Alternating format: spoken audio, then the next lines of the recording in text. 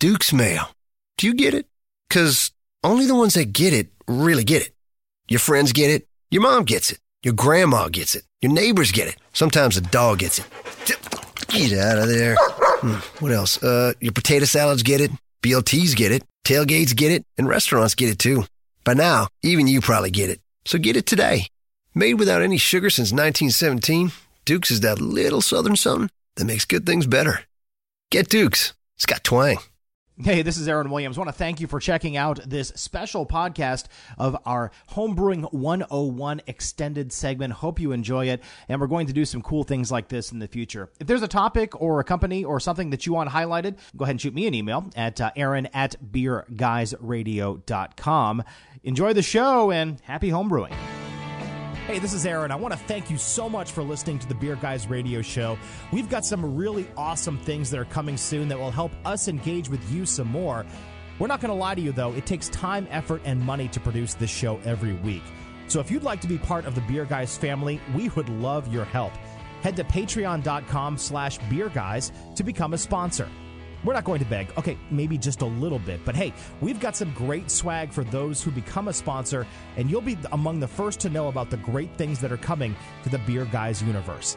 Again, that's patreon.com, Patreon, patreon.com/beerguys, or you can go to beerguysradio.com and click the sponsor link. We thank you for your support, and cheers.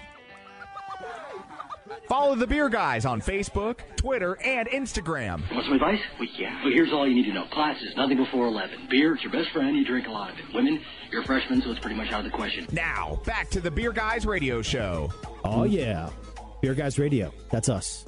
I'm getting with Outcast. That's what I do. No. You getting funky over there? I am just getting funky like a monkey, as the great late Dusty Rhodes used to say. What are you doing to us, Aaron? I have no idea. Hey, we're enjoying some homebrew here. It's exciting. So see, when Marquise is out, and I hope Marquise doesn't watch this and realizes how important he is to keeping your act together. You're right. He's going to actually ask for more money, and we can't have that. We get you doubled down on duties, and things just go crazy. I get a little silly, exactly. Yes. Hey, we're the Beer Guys Radio Show, by the way. Just FYI, beerguysradio.com.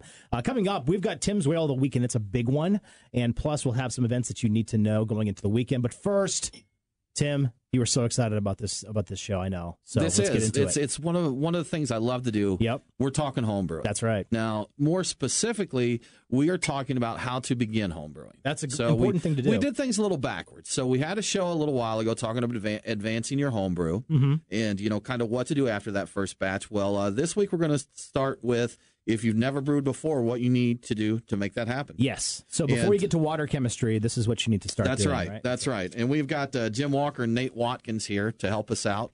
Tell us about that. Yes. So, yes. And Jim, Nate, again, thanks for joining us, guys. We're going to get this rolling. And Nate, we're drinking your barley wine. Can you tell us quickly about this beer?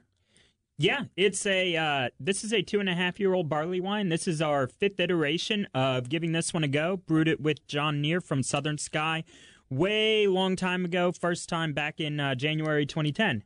And so we keep doing this every year, and it's an old tradition. It is mostly an English-style barley wine with 12% rye. This is one of the more bitter versions that we've done, and we change it up a little bit every year. It's a great beer. Very smooth. I love... like I said earlier when we were on break, English barley wines, I definitely is my preference for the barley wine style. So, now, Jim, when you and I were talking about this show and getting things set up, one thing you mentioned is kind of why you would want to homebrew. So, for someone looking at it, I've talked to friends and they've said, but there's so many people out there brewing great beers. Why do I want to, spend my time doing that? So, for someone considering the hobby, why would you want to start homebrewing? Yeah, well, it's a great question. I had that thought initially myself, and then I saw the light. I mean, it's a hobby. The great thing is you can do whatever you want to in it. And it's fun, it's creative. It's this perfect intersection between kind of science and art. If you're into things culinary, you can make exactly what you want when you homebrew. And one of the secrets is, and this is kind of heresy to some people, but you can make really excellent beers when you homebrew. In fact, you can make better beers in some ways than the commercial beers that you get. Sure. Because you have so much more latitude with ingredients. You can get ingredients in small quantities that big brewers have a hard time getting in big quantities. The Goza that you made had a lot of stuff done to it. I think people have a hard time doing commercially. So you can make excellent products, and it's just fantastic to share with your friends. Very social. And at the end of it, you get beer, and it's a great thing to have beer. And, it is. And people like your sounds beer. Like a winning hobby to me there. Exactly. So, yeah. Exactly. Yeah. So one of the things I just started homebrewing this year with my dad. He retired, and my mom said that he needed a hobby. So I was more than happy to help him out with that. What I was really fascinated with was some of the things to get started. It's simple at first, but then it also can get kind of complicated if you're not careful. So tell us a little bit about some of the things you need to get started with homebrewing. I just want to interject real quick. Yes. What we're going to be talking about today, Aaron, is doing a typical 5-gallon batch of an extract brew. Yeah. Now, there's a lot of parameters that can go around that, but what we're going to talk about today and the steps we're going to give you is assuming you're doing what most people consider a standard size batch of extract. And 5 gallons will get you about 2 cases of beer. Right. Is that right? Yeah. Yep. So getting started, what am I supposed to do if I'm starting from scratch? Well, when I started from scratch, way back in 2008, when we did our first homebrew at all, just get a True Brew kit. Comes with a couple of buckets. It comes with all the basic equipment that you need. The only other thing you need to get started is a 5 to 8 gallon pot. Mm-hmm. That's all you need. You can get beer kits that sell you all the ingredients that you need, and once you've gotten 1 or 2 under your belt, you can go ahead and branch out and start making your own beer kits. Yeah. So for about $30 or $40, you can get a box, and it basically gives you all the ingredients that you need to brew a 5-gallon batch of beer. That's what I've noticed. Anyway. That's for the ingredients, but I think the True Brew equipment, he's talking about the pail and the kit. Yeah. So, Nate, just kind of a breakdown for those that aren't familiar with True Brew. We're assuming people have just had a passing thought, I'd like to brew beer.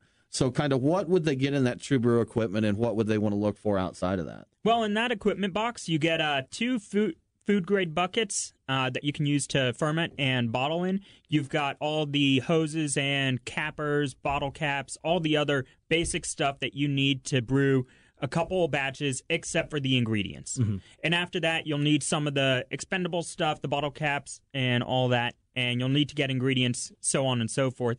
Those kits cost about $75. That's probably cheaper than buying those ingredients or buying those equipment items on their own. And so I think that's a great place to start, and I still use the same equipment that I got from that to this day. Yeah, and it's like you said, it's all food-grade stuff, and if you take care of it, it'll last a long time. And some places will even give you a little bit of a discount. It depends on, if you're going to sign up or not. So my dad and I, of course, early in the year, we went to Hop City. We took their Homebrewing 101 course, and they offered us a discount at the end. So, it's kind of a good way to kind of settle into things, too, if you're not a little bit intimidated by brewing. Yeah, so that's going to give you'll have, like I said, your pot, kettle. You'll have, you'll need a spoon to stir your wort while it's boiling in that. Fermenters, you'll need a heat source. Need a burner, something like that to heat that up with. Like a propane burner, especially outside. You don't want to do it outside because you don't want to boil over. That's going to make a huge mess if you do. Yeah, some people try to brew stovetop, but it's if you're doing a full 5-gallon batch, that's going to be hard to do to get a boil going. Yeah, my mom put the nix on that pretty quickly when we tried to do that, so we had to go outside. Yeah, and then water is something that I think a lot of people overlook. You need a good quality water source. Yes. Because that's Aaron. I've known a lot of people that have kind of fallen into that with their first batch. They run it through a garden hose. Yep. And they'll get that. Why does it taste like Band-Aids? That's what I quickly noticed that, and so I was glad Tim was there for my resource to figure out what I did wrong. So it's good. But when you're starting extract brewing, fortunately, you can just get 2.5 gallons of public spring water for really cheap. Do not get distilled. Get spring water, and you've got all your measurements done anyway. Because the distilled or the RO is another popular one, the reverse osmosis. That actually is stripping things out of the water that you want in there for a healthy beer. Exactly. Right? You don't want to start there. You need those minerals and those types of things for it to really be good. So yeah. Oh, question 2 that some people might have. What's a good style to start off with? You obviously don't want one of these barley wines. That's going to be a big beer, and you don't want to mess that up. But for your first, second batch of beer, what should you be brewing? Yeah, what I've told people in the past is pretty much anything but a lager. And, my first step is, look, what do you want to make? It's your hobby, right? And so what kind of beer do you really like? What do you want to go for? There's no reason you can't make a stout to start with. There's no reason that you can't make Saison to start with. It really is wide open to you. A lager requires a lower temperature fermentation, and you have to keep that at a lower temperature. You have to have temperature control fermentation, so that's not really practical in your first brew. But usually I found when people are getting into the hobby, they're doing it because they really have a particular style of beer they like, and I say go for that style. Mm-hmm. You know, what I recommend a lot is the Saison, because it's so forgiving on the temperatures that you have. So exactly. It's something that if you don't have a style that you're just, I love, because like you said, I've got a buddy that started recently, and he's a IPA Pale Ale guy. And that's all he wants to brew, because and I've joked with him, like, that's boring, man. Get creative. He's like, but I like drinking this. Exactly. Beer. And that's what it's about there. So let's say you've gathered up all your equipment, you've got your recipe that you want to brew, and you're getting started. So brew day. So when we're starting the brew day, kind of what's the process going to be there, and what should we do with that? Yeah, well, for me, the number one thing is you get organized before you start brewing. I mean, that's really critical, because the last thing you want to be doing is be in the middle of your brew and realize that you don't have something you need, or that something's not clean that you need. Some of this is done kind of on a timed basis, and so you need to have everything ready. The good news, I think, for people who are starting out is that making beer is not really all that hard, and beer actually wants to make itself. So, even if you don't do something quite right that we talk about today, you're probably still going to get beer. Right. Everything's probably still going to be okay. But if you kind of want to optimize it, you start out by sitting everything where you're going to need it. You think through the process, kind of think through it start to finish, and then you launch your brew day. Then, you measure out your water, you get started. Excellent. Guys, we're going to take a quick break here. We are talking to Jim and Nate about beginning homebrewing. You're listening to the Beer Guys Radio Show, and we will be right back. Hey, everybody, it's Scott from Burnt Hickory Brewery in lovely Kennesaw, Georgia. You're listening to Beer Guys Radio. The Beer Guys are back right after this. Hey, this is Aaron. I want to thank you so much for listening to the Beer Guys Radio Show. We've got some really awesome things that are coming soon that will help us engage with you some more. We're not going to lie to you, though. It takes time, effort, and money to produce this show every week. So if you'd like to be part of the Beer Guys family, we would love your help. Head to patreon.com/beerguys to become a sponsor. We're not going to beg. Okay, maybe just a little bit. But hey, we've got some great swag for those who become a sponsor, and you'll be among the first to know about the great things that are coming to the Beer Guys universe. Again, that's patreon.com, Patreon, patreon.com/beerguys, or you can go to beerguysradio.com and click the sponsor link. We thank you for your support, and cheers. Hey, this is Aaron once again. Hope you're enjoying this podcast special on Homebrewing 101. BeerGuysRadio.com for much more information. And, of course, you can support us on our Patreon page, which is patreon.com/beerguys. Now, back to some more homebrewing talk. But we're talking homebrewing this show, and Jim Walker and Nate Watkins are kind enough to come on in. And during the break, we had a nice tasting of Jim's IPA. That was a lot of fun, where he gave us 3 different IPAs, but blended with, or the same. Everything was the same except for the yeast. They had 3 different yeast strains, and it was quite a difference. They make a huge difference. They do. A good local example of that is 3 Taverns. Okay. They have a night on pints, a night on Ponce, yes, and a night in Brussels. And a night on Ponce was an experiment where they did an American yeast in the beer, and it just gave you a whole totally different beer. And that Ponce is a fantastic great beer. IPA. It's one of my favorite ones out there. So excellent. So now we left the homebrewing scene with kind of getting ready, and I guess what they call in the restaurant industry a mise en place. So getting everything ready for you to brew. Make sure you've got your inventory, you've got all the equipment, you've got all of the ingredients that you need. But there's also one other big step that you have to do, right? Which is cleaning. There we go. And it's one of the things, if you read any of the beginning homebrew books, and there are a couple of excellent ones out there, they talk at great length about cleaning, sanitizing, and sterilizing. And, cleaning just means what you think it means. It means stuff's not dirty. Mm-hmm. And then sanitizing means that you're going to use, at some point during the process, a sanitizing solution, be it Star San or something else.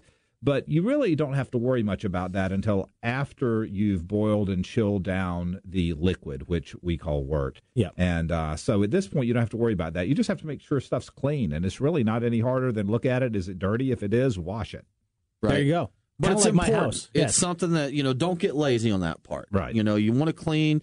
And like you said, after the boil and that is when it becomes more critical.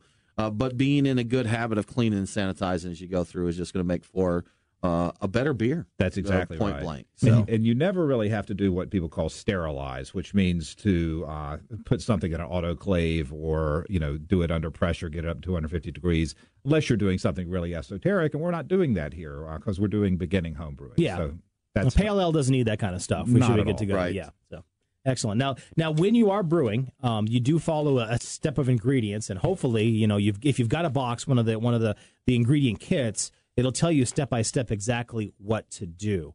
And it's pretty important to follow those directions, right? Exactly. No, it is. And it's also important to know how to read the directions. I remember when I first actually figured out how to read a beer recipe, it was like I was in the Matrix and I knew Kung Fu. I could look at any beer recipe and I could say, wow, I can make this beer. It's fantastic. One of the big things is the hop profile. I don't know if you guys want to talk about that for a second. Yes. But, I mean, one of the issues is when you read a beer recipe, it says hops and it says 60 minutes or 5 minutes next to it. That means how long they're supposed to be in the boil. So you get it boiling, get your wort boiling, and then you throw in your 60-minute hops and you let it boil for 60 minutes. I think that confused a lot. It confused me. totally confuse me. Confused Yeah. everybody. Yeah. Starting, okay, this means boil, the 60 minutes, 20 minutes means, after 20 minutes. Exactly. So, no, that's a little different with brewing beer. That's right. So you'll see some hops that say 60 minutes, some might say 20, some might say 5, and that just is how long they stay in the boil. So if you're boiling for an hour, you put the 60-minute hops in first. You wait till it starts boiling, and then you throw them in, and you leave them in for 60 minutes. And then you wait 40 minutes to put the 20-minute ones in. Little confusing, but easy to get a handle on. So now, Nate, why would you put hops in at a different time? Well, the ones that you put in at 60 minutes or anywhere close to the start of the boil, those are the ones that are going to give you the bitterness. And without getting too much into the science behind it, there are certain hops that are better at bittering hops, and there are hops that are better at aroma hops. The closer to the end of the boil that you put the hops, the more flavor and then more aroma that you're going to get from those hops. It's basically the less time it has boiling, the less bitterness you're going to get, and the more flavor and aroma you're going to get. There are different techniques where you can tweak those additional outcomes, but those are more advanced brewing methods, and you'll get there. Yeah. That's what Nate said there. They're brewing beer, and Jim, you said this earlier too. Brewing beer in its simplest form is pretty easy. There is a huge variety of things you can do creative in that.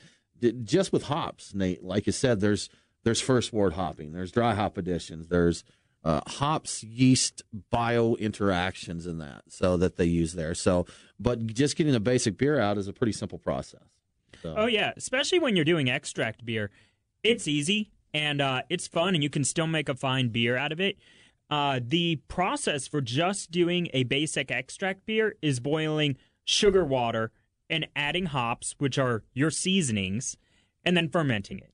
That's all there is to it. Yeah. You take different malt extracts, you boil them together, and in this day and age, you get so many different malt extracts, you could probably use 6 different malt extracts in one just extract batch and make a totally different beer each time. You have an endless number of combinations, and then add your hops based on whatever schedule you're wanting to do, ferment with whatever yeast, and then you've got a beer. Yeah, that's it. And Jim, you talked about this earlier, and I always say this too. Brewing is the ultimate form of science meets art. And there's so many different ingredients out there and so many combinations. There's an infinite number of combinations just in the water, malt, hops, yeast variety. And then we're not even talking about different additions after that, and those types of things. It's an absolute amazing thing that we can play with, and it's definitely a lot of fun. It is. Figure out, yeah. I mean, it's one of the great things about the whole American craft beer movement, which is it's a very American thing to do. I mean, in Germany, they have the Reinheitsgebot that says you can't call it beer if it has more than 4 ingredients. Here, you put whatever you want to in it and call it beer. And if you're a home brewer, you have a wider latitude, like I said, than even the commercial brewers. You can put anything in it you want to. You can try all kinds of experiments. It's just a blast. I know this one guy that made a sun-dried tomato and basil saison. That guy's crazy. I don't know who that is. Right? Yeah, but it's interesting, actually, a little bit of history here, too. It's back in 1978, of course, Jimmy Carter was the one who actually opened up home brewing to everybody. So, say what you will about Jimmy Carter as a president, but he was the one who legalized home brewing back in 78 and really gave us the ability to do this home brew, and really has emerged in the craft beer movement. So, so cheers to Jimmy Carter. He builds homes and he lets us home brew. And when you think about it in the grand scheme of things, 38 years is not that long for where we've come with craft beer. Yeah, so. And it's been interesting. Back in the mid-'90s when I first started getting into craft beer and working at a brew pub, all the taps that we had at the place I was all foreign. We only had about 2 or 3 different domestic taps of craft beer. That's reversed now. You've got 30 taps, 25, 27 of them are going to be domestic, and only a couple of them are going to be foreign versions of that. Exactly. Yeah. We even talked when we talked to the guys from Ireland, from Galway Bay. They mentioned that they're looking towards American brewers now for inspiration. Where it used to be European all around there was the inspiration that American brewers are kind of trend setting now. Yeah, we're trendy like that. Trendy. So the next person that picks up one of those extract kits, maybe the next person to influence the next brewery in Dublin. Very well could be, man. That's exactly Absolutely. right. Yeah, so Absolutely. it's funny that a lot of the Europeans, of course, are kind of taking American beers over there. Of course, we had our own Will Avery from Burnt Hickory went over to Galway Bay, and Stone just opened up their plant in Germany and those types of things. So what we're going to do right now, by the way, is take a break for the radio show. But head to the podcast at beerguysradio.com, and we'll have more homebrewing talk coming up. So if you want to get really in-depth with homebrewing, stick with the podcast, and we'll go from there. But right now, you're listening to the Beer Guys Radio Show, and we'll be back right after this. Hi, this is Jason Pellet, brewmaster at Orpheus Brewing. You're listening to Beer Guys Radio. Eat it, Scott. You couldn't do that. The Beer Guys are back right after this. It's Aaron and Tim, the beer guys. If you're like us, no lunch or dinner is complete without a pint or two of craft beer. Which is why Truck and Tap in downtown Woodstock is always on our list. Tim, why do they call it Truck and Tap? Well, the tap part is easy. They have 12 of them. Bottles, too. Not sure what to drink? All of their beer servers are Cicerone certified. And if you got someone who isn't a beer fan, not to worry. Truck and Tap carries wine, mixed drinks, and even handcrafted sodas. As for the truck part, well, that's when it gets interesting. Truck and Tap features your favorite Atlanta area food trucks daily. That way, you're getting a different menu every day. Check it out. Truck and Tap in downtown Woodstock. Truckandtap.com. Let them know that the beer guys sent you. Here on the Beer Guys Radio Show, we always encourage you to drink local. And of course, shop local at your favorite bottle shop. But sometimes you want something different. A beer you heard about online, or maybe you've got a bottle share to attend, but nothing special to bring, or you just want to check out something new. That's where Inside the Cellar comes in. They stock lots of craft beer from breweries that may not be available in your hometown. Shipping is almost free for every 12 you buy, and if you use our special promo code, you'll get 10% off of your order. Inside the Cellar also stocks wines and craft soda too, and using Inside the Cellar helps us out. So head to beerguysradio.com, click on the sponsors link at the top of the page, and click the Inside the Cellar icon to shop, and enter our special promo code for 10% off too. That's beerguysradio.com. Click the sponsors link and then go to Inside the Cellar. Hey, this is Aaron. I want to thank you so much for listening to the Beer Guys Radio Show. We've got some really awesome things that are coming soon that will help us engage with you some more. We're not going to lie to you, though. It takes time, effort, and money to produce this show every week. So if you'd like to be part of the Beer Guys family, we would love your help. Head to patreon.com/beerguys to become a sponsor. We're not going to beg. Okay, maybe just a little bit. But hey, we've got some great swag for those who become a sponsor, and you'll be among the first to know about the great things that are coming to the Beer Guys universe. Again, that's patreon.com, Patreon, patreon.com/beerguys, or you can go to beerguysradio.com and click the sponsor link. We thank you for your support, and cheers. Hey, this is Aaron once again. Hope you're enjoying this podcast special on Homebrewing 101. BeerGuysRadio.com for much more information. And, of course, you can support us on our Patreon page, which is patreon.com/beerguys. Now, back to some more homebrewing talk. Welcome back to the Beer Guys Radio Show. Guys, we're getting into the podcast extra. Woohoo. We didn't have enough time to cover everything on the air that we wanted to talk about, but we didn't want to cut this short. So if you're listening to the podcast, you get an extended version this time. We want to talk a little more about getting into home brewing. Yeah. We still need to cover actually brewing that first batch of beer and getting that in bottles. So, yes. Sorry, guys, we've talked about buying your equipment, getting that together, gathering your equipment up, cleaning, sanitizing, having good water, and that. We're ready to start brewing. So on that brew day, once we've got everything together, cleaned and sanitized, what are we going to do? Well, I mean, one thing you're going to do is start to heat up the water to the right temperature. You're going to put it in a pot. And, in brewing, you use all these special terms. You just have to learn them, and they're not hard. You call a pot a kettle. Right. So, There you go. So you put your water in the kettle, and you heat it up, and you need a thermometer, if you think about it, to get it to the right temperature. So you're gonna do that. That's going to be the step, kind of the first step. Right, because with extract, and this is something different with me doing all grain, you heat it to, like, we just want to heat it to boiling. We have our strike water when we do that, but with this, you're heating it up if you're using steeping grains. Yep. Which, so talking a little bit about steeping grains, we're going to heat it to 150, 155. Right. What's Nate, what's the purpose in steeping grains in an extract batch? Well, so I talked earlier a little bit about the fact that there are so many different kinds of extract that are out there. You could have amber, you could have brown, you can have so many different kinds. These specialty grains are dialing in that particular flavor, aroma, and color profile a little bit more.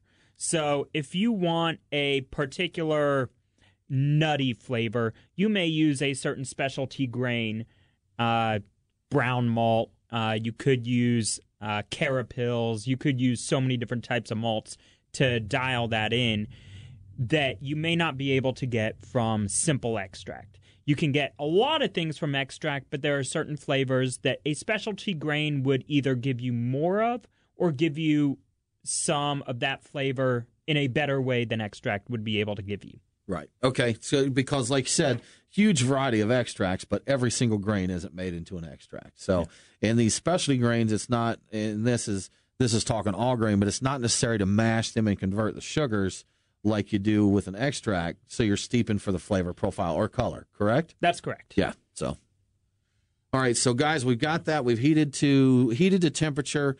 We're going to steep our grains, I guess, about 20 minutes typically for that. Yep. And then from there, we get the steeping grains out of the way. What's our next steps? So you want to pull those steeping grains out of the water. You do not squeeze the bag. They should be in a muslin bag just to keep the grains all contained. Do not squeeze the bag. Just kind of hold it over the pot for a little while.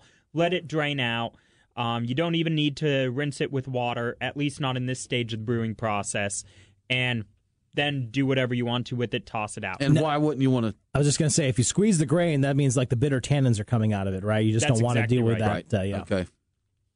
So, So after you do that, again, you've got basically a pot of sugar water, for lack of a better term. What's next? What do we do now? Then you start heating it up to boiling, and that's when you pour in the extract once it's boiling. Because we don't even have our sugar water. Oh, that's true. Yet, okay, Aaron. so that's right. Yeah. So we don't have the wort yet, right. Or the extract, and those types of things. So you put that in, let it boil. But if you've got to also make sure that it's stirring and it's not necessarily going to be at the bottom, because anybody who's done any cooking knows that if you put sugar at the bottom where it's heating, that's going to burn. You want to remove it from the heat. Either turn your flame off or move your kettle to the side when you add your extract, because it's thick. It's a thick syrup or a powder, and it'll sink down there to the bottom and burn on there. And you got to stir. Stir it good. Get it dissolved in there. So, and then once you get it incorporated, you put it back on the flame, on the heat source, right? Yeah.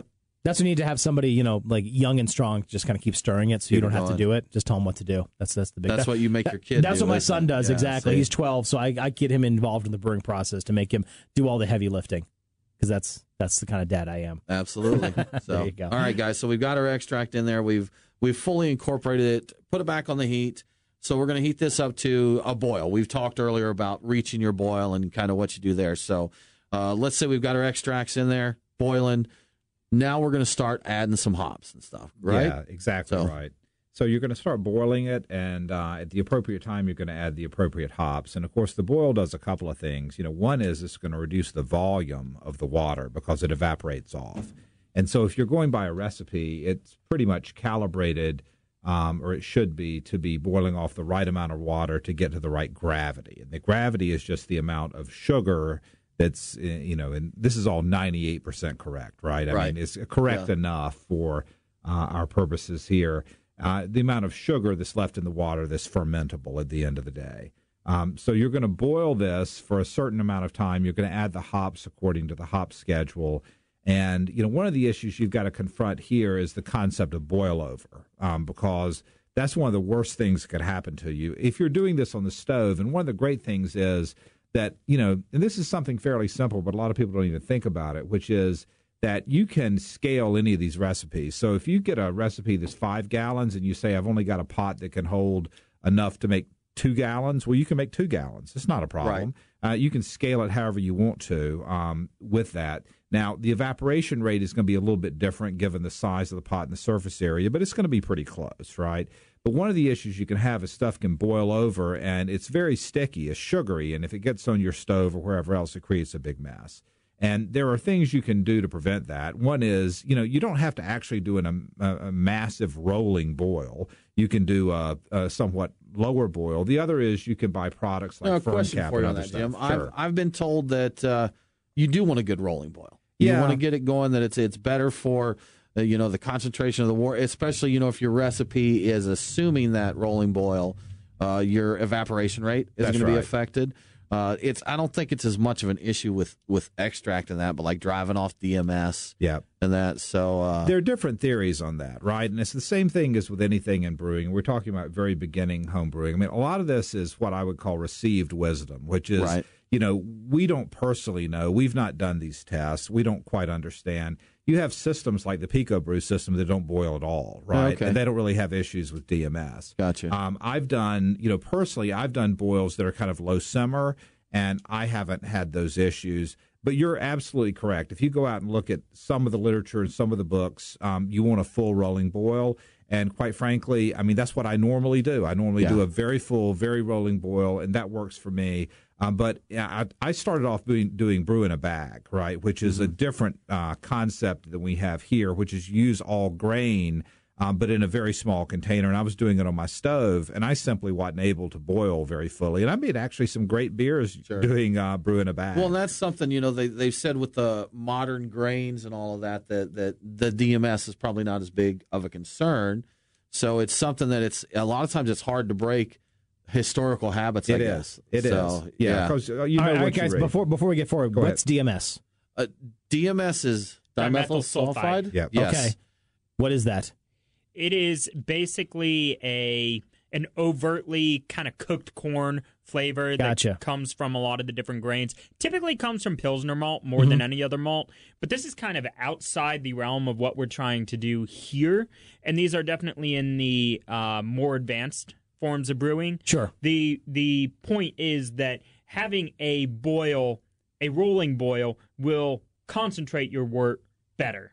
And it will boil off some of the more undesirable characteristics, especially if you are just using tap water. There may be some chlorine in there that you may want to boil off. You definitely want a rolling boil for that because it's very volatile and it gets off really quickly. But also, you need a rolling boil to be able to isomerize the hops a little bit better, which is, again, another more scientific term that as a beginning home brewer, you may not be as worried about, because with what you're doing, you're still going to get the end result of what you're trying to get. But if we're talking best practices to start with, get in the habit of doing that rolling boil, then you can learn later as you get into it deeper. As much as possible. So, you'll still be able to get what you need to do with a high simmer. Yeah. But a rolling boil is probably I can speak from experience that you can make a lot of mistakes and still end up with beer at the end. So, it's... You in learn the to end, minimize John Palmer it. says, relax and have a home brew. That's it, man. That's exactly right. That's exactly right. So we've got that. We've got the rolling boil. We've added the hops. We talked about that earlier and those types of things. We're finished, right? Yeah. And so when you're finished with a boil, everything is done. You've got all the ingredients. You got to cool it down. Mm-hmm. And at this exact point is when your cleaning and sanitizing becomes critical. So once the boil is done, it becomes not sanitized. Exactly. And so everything that touches that wort or touches your mixture could become infected, and the last thing you need is wild yeast coming in and screwing up your product. Absolutely. Yeah. unless that's what you want. Well, that's it. But I mean, for ideally for your first batch, you're not getting cool ships out or anything like that. But you want to basically sanitize it, so only the yeast that you want in there is the one that's going to actually work and ferment. That's so, right. Jim, for this first batch these guys got, we're ready to cool it down. Yep. What are a couple ways that we could look at doing that? Well, you've got a couple options, and I think the point that was just made is a really good one. I mean, people talk about the difficulty of making beer. What you're really trying to do right now is keep the beer from making itself, keeping the yeast from infecting it. and wild yeast from the air, because there's air all, there's yeast all around us in the air. So you can do a couple of things to cool it down. One is you can take the pot and the kettle and you can put it in an ice bath, in a sink, and you can kind of circulate the ice around it. Here's the reality. You can do that, and quite frankly, if you're talking to somebody and you say, look, I know that you don't want to buy any equipment at all, you don't want to deal with anything that's at all complicated, that's an option. A lot of people do that. It takes a long time to do that. You have a volume of water that's very hot, and cooling it down is hard that way. The other way, there's several other ways, but the other way for a beginning home brewer is called an immersion chiller, which is a coil, and you run cold water through it or tap water through it, and it cools the liquid called the wort down much quicker. You're trying to do a couple of things. One is you're trying to minimize the time that sits there, because it can get infected as it sits out. And you're also trying to have it go through a process called the cold break, where things precipitate out of the wort and drop to the bottom of the kettle. So you really want that to happen as quickly as possible. So a really good thing to have at this point is an immersion chiller, if you're willing to make that leap. And when you're doing extract, a lot of the times it's going to be done in your kitchen, and when you look at a typical immersion chiller, everybody thinks, it has to be hooked up to a garden hose. But fortunately, even just for your kitchen sink, you've got that little aerator that's on the front. Yep. You can go and get an adapter for that to go with the male and female parts, and get a short little hose, couple feet, and you can have your immersion chiller right there in your sink. You don't even have to take it outside. You can do this in an apartment. You can do this on the 24th story condo, and you're good to go. So take over the kitchen until your wife tells you can't anymore, right? Unless your wife tells you to do it more. Get out That's of there, right. There you go. So we've cooled it down and those types of things. You're going to go ahead and transfer it after that to the fermenter, which is the bucket that we talked about earlier, the food grade bucket, correct? So at this point, when you're doing an extract brew, typically what you're going to have is you're going to have something that's at twice the sugar strength than what you need. Typically, you're only doing this with 2-3 gallons of water. Okay. And when you're trying to make a 5-gallon brew, you obviously need to add a little bit more water. That's where the pre-measured Publix, Kroger, whatever you want to go with, that's where their pre-measured the spring water gallons, yes, comes in handy. If what you're doing is you want 5 gallons, you do 2 gallons because that's your only capacity on your brew pot. You do 2 gallons in your boil, and then you've got 3 gallons of cold water to add afterwards. It's very easy. All you have to do is make sure it's well mixed. Now, Nate, is that typical for an extract brewer? They call it a partial boil, right? Yes. Is that pretty typical for most extract brews? Most of the extract brew kits that you get will actually call for a partial boil. Okay. And that's just like you said, you're boiling a smaller volume than the full volume of the batch size, and then you top it off with water at this that's stage. essentially what you're doing. Yeah. Right. Yeah. Okay. You're diluting the product, and then you're making the full 5-gallon batch from there. And you still make the same beer that you would be making if you did a 5-gallon batch of the same method. The only difference is your version is a little bit more concentrated. Okay, gotcha. I didn't realize that was typical. I knew it was an option. I've heard people mention it, but and it's also a very good way to cool things down because you can true. keep your water refrigerated and drops your temp quickly. very cool. It's also good too. So once you transfer to the fermenter, you've got to take a gravity reading, which means you got to take that little weird looking thermometer looking thing and figure out how to work that, the hydrometer. Yes. That I've broken like 3 of them already, but that's all right. In 2 batches? Yeah, in 2 batches. I break everything. It's terrible. So, and again, this is an optional. You don't have to do it. You're still going to end up with beer. But taking your gravity reading at the beginning, before you pitch your yeast, and once it's done, you're going to be able to compare those numbers, and it's going to tell you the alcohol that's in your beer.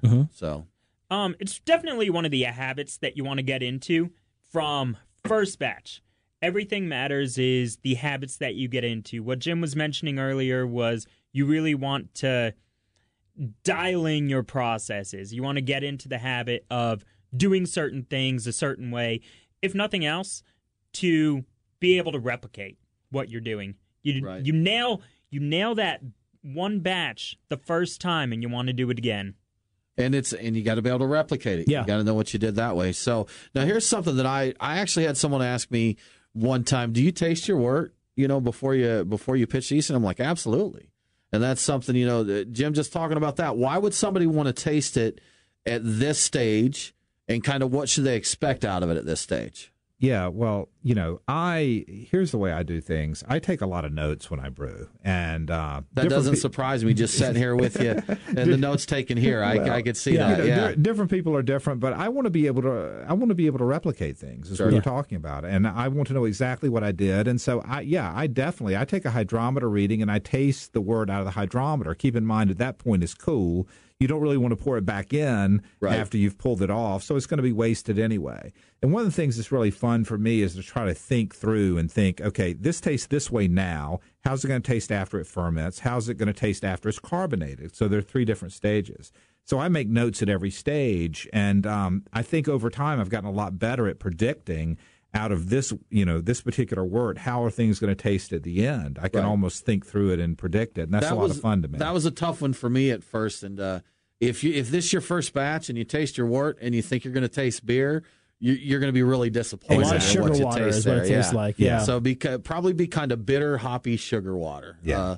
But that's something as you do it more and you taste it before you pitch the yeast. Exactly. You taste it after you ferment, and then you taste the finished product. A different taste at each stage, and you'll kind of learn what it should taste like. Yes. At each stage of it. Exactly right. So guys, we've measured gravity. Yep. We've done that. We've tasted it. It's in the carboy, and we're ready to get this sucker going. Mm-hmm. So at this stage, what do we do next? For me, it's very simple, and others may have a different view of this. But pitch the yeast, and that's one of these terms people use. Pitch. It just means add the yeast. Put it in there. Add right? the yeast, Yeah. liquid yeast, or your dry yeast. And then my rule is very simple. You let it sit for 2 weeks. There you go. Can you let it sit for a week? Sure. Can you let it sit for 3 weeks? Sure. But 2 weeks is going to get you there, or not, right? I mean, but it's going to be done after 2 weeks. And so at a beginning level, I don't see any reason to complicate it more than just let it sit for 2 weeks. Hard to be that patient, but I think that's the best rule. Especially with the first batch. Yeah. That's, I always ran downstairs and I'm like, is it bubbling? Is it bubbling? Right, yeah. Can we go? Yes. Yeah. So it's always exciting. But and I do the same. I have the same rule of thumb about 2 weeks. It's once you get a couple beers in the pipeline, it's a little easier to discipline yourself to do that. So, you got 2 weeks, and now we're back to testing our gravity again. Mm-hmm. So we're gonna, and that's with that, Nate. Kind of, what's the purpose in testing gravity at this point? What are we looking for?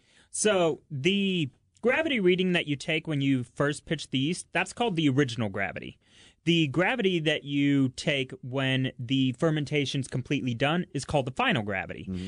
There are formulas, or you can just find charts of the different ways that you compare the original gravity to the final gravity to get the alcohol content. Without getting too much into it, it's more or less a basic subtraction. There are charts that are fantastic and make it very easy to use. But also the final gravity represents your residual sugars. How sweet is it going to be? Mm-hmm. We had Jim's beer earlier that was very dry. It probably had residual sugars of 1.005, call it. It's about right. The mead that we're drinking right now is my Sweet Sizer. It had a final gravity of 1.028. So big difference. You've got it all across the board. So you'll just get used to seeing these numbers, being able to work with them. And some breweries and bars put the gravity numbers on their menus. Uh-huh. You go to Wrecking Bar, and they have their final gravity or original gravity right there. Catering to the beer geeks. Exactly. So that's definitely they like to know this. It's definitely geek information. But yeah, and another thing with that is a lot when you do your batch and you know your beginning, your original gravity, and you know the yeast you're using. A lot of times they can tell you what your target final gravity is going to be there. So that's also going to help you make sure that the processes went correctly. You should be within a couple numbers of that target final gravity. So if you're supposed to finish at a 10.05, 1.005, and you're still at a 10.15, you're going to know something's not quite right. And at that point, would probably want to let it ride a little longer to see if it drops some more to make sure that you have reached that final gravity. Yeah, that's right. So, yeah. Yeah, so once that's there, you go ahead and what's the next step on that one? Once you've got the fermentation's done, we're ready to go. Next step is going to be bottling, correct? We're trying to get this in bottles, yeah. Absolutely. Yeah. That's Jim, bottling day. I just realized as we get into this is insanely long for it is going to be long for brewing. Beginning home brewing. So we probably got really in depth. So if you listen to this, it's going to give you all the info you need. It probably went more in depth than we should for total beginners. But it's still shorter than going to a homebrew class at Hop City. There you go. So we can get it in. Attest to that. That's actually true. So there you go. That's so it. Guys, I tell you what, we'll do bottling day kind of quickly, run through the Cliff's Notes of this. We're going to put an outline on the website. Yeah. So check it out there. We're going to put a post up to kind of be a companion to this episode to get you started there. Exactly. So guys, we've got beer. Now that the fermentation is complete, this is officially beer. Yep. So we want to get it in bottles so we can drink it. What do we do? What's the Cliff Notes version of what we do to get this in So there? here's the Cliff Notes version. The first thing is you want it both in a bottle and you want it to be carbonated. Right. Because that's what beer is, right? It's going to have carbonation in it. So how do you do that? Well, the first thing you're going to do is you're going to add some sugar. It's a very simple type of sugar, corn sugar, to your beer. And why are you going to do that? You're going to do that because once you get it in the bottle, there actually is still yeast in your beer. It's going to eat that sugar. When it does that, it's going to produce carbon dioxide that's going to go into the headspace of the bottle, and then you're going to chill the bottle down. And when you do that, it's going to force the carbon dioxide into the bottle. It's going to carbonate it. So to get it in the bottle, what you're going to do is you're going to get a bottling bucket, which has a spigot on it. You're going to get a bottling wand. You're going to attach to the bottling bucket. That has a little nib at the end of it that when you press down at the base of the bottle, it lets the wort out. And when you quit pressing down, it stops the flow. You're going to fill the bottle up by using that device. The great thing is, as Archimedes told us, that device itself in the bottle displaces some of the volume of the bottle. So when you pull it out, it actually leaves some headspace in the bottle. And then you're going to put a cap on the bottle. Once you do that, and you've added corn sugar to this mixture beforehand, and you've stirred it around very gently because you don't want to oxygenate the wort at this stage, you're going to leave that bottle out for a couple of weeks because it's going to need to eat the sugar and carbonate. You do that at room temperature. A mistake a lot of people often make is they take that immediately and put it in the refrigerator. Well, the yeast doesn't work at that temperature. No, Sorry. like that, yeah. So you actually leave that out at room temperature. A week, 2 weeks, don't be in a big hurry. Then you put it in the refrigerator, and then it'll carbonate itself over the next three or 4 days, a week if you want to be completely safe. And your first batch, everybody wants to try that first. They're all anxious. So it's going to take you more than a week, but we know how you are. So after a week, go ahead and throw you one in the fridge and give it a shot. Exactly. Yeah. So, but also want to be remiss if I didn't say that we have to sanitize everything. So you're sanitizing the bottles, the caps, the spigots, sanitize and clean everything on that happens. Every single thing that the beer touches after the boil needs to be sanitized, and that includes your hands. It does. That's also true. Exactly. And that all being said, there are a lot of us, I think, who failed to do that on one thing or the other, including the stirring spoon where you stirring the sugar in, and the world did not come to an end. So it's not automatic that you've infected something, because I've seen people throw beer away when they shouldn't have because they think, oh, I've screwed this up. It's all for naught. And so I'm going to dump the whole batch. Yeah. Not true. I think your first batch, you said you dropped your thermometer or something? I did. I had the probe thermometer, and it wasn't sanitized, and I dropped it in there by accident, and I grabbed it and pulled it out, and was freaking out, and I asked him, I was like, and I infected? He was like, just try it and see if it's okay. Roll with it, man. It worked, man. It's probably okay. There you go. Mistakes are part of brewing. That's right. Yeah. That's right. So once it's carved, get a couple of weeks, and you've got beer. You got beer. That's awesome. There you go. And that means that you have equipment free to try your next beer. That's right. That's right. Absolutely. So that's the crash course. You know, we covered it pretty in depth there. Guys, thank you so much for joining us, for sharing your homebrew beers and meads, for talking homebrewing with us, and we hope this is helpful to those out there that have thought about doing it. Yeah, beerguysradio.com. We're going to go ahead and post this alongside an accompaniment with the notes that we've taken here, and that will kind of hopefully give you a little bit of an outline of what to do. And of course, we'll give you some more references through the weeks and months. We're going to continue this homebrewing seminar, or so homebrewing extra, over the next few weeks and months, and hopefully you'll be able to enjoy it. So thanks again for listening to this podcast extra. Thanks for having us. Thank you. It's good. Yeah. It's a lot of Brewing. fun. Yeah. Thank you. Definitely. And like you said, just relax and have a homebrew. Relax. Don't worry. Have a homebrew. All right. Cheers. Guys. Cheers. Take care. The Beer Guys Radio Show on the Beer Guys Radio Network. BeerGuysRadio.com. Hey, this is Aaron. I want to thank you so much for listening to the Beer Guys Radio Show. We've got some really awesome things that are coming soon that will help us engage with you some more. We're not going to lie to you, though. It takes time, effort, and money to produce this show every week. So if you'd like to be part of the Beer Guys family, we would love your help. Head to patreon.com/beerguys to become a sponsor. We're not going to beg. Okay, maybe just a little bit. But hey, we've got some great swag for those who become a sponsor, and you'll be among the first to know about the great things that are coming to the Beer Guys universe. Again, that's patreon.com, patreon.com/beerguys, or you can go to beerguysradio.com and click the sponsor link. We thank you for your support, and cheers. Here on the Beer Guys Radio Show, we always encourage you to drink local. And of course, shop local at your favorite bottle shop. But sometimes you want something different. A beer you heard about online, or maybe you've got a bottle share to attend, but nothing special to bring, or you just want to check out something new. That's where Inside the Cellar comes in. They stock lots of craft beer from breweries that may not be available in your hometown. Shipping is almost free for every 12 you buy, and if you use our special promo code, you'll get 10% off of your order. Inside the Cellar also stocks wines and craft soda, too, and using Inside the Cellar helps us out. So head to beerguysradio.com, click on the sponsors link at the top of the page, and click the Inside the Cellar icon to shop, and enter our special promo code for 10% off, too. That's beerguysradio.com, click the sponsors link, and then go to Inside the Cellar.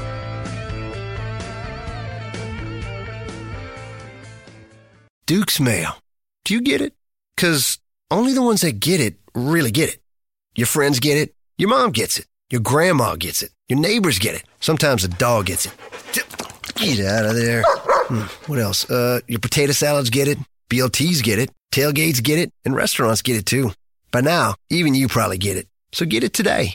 Made without any sugar since 1917, Duke's is that little southern something that makes good things better. Get Duke's. It's got twang.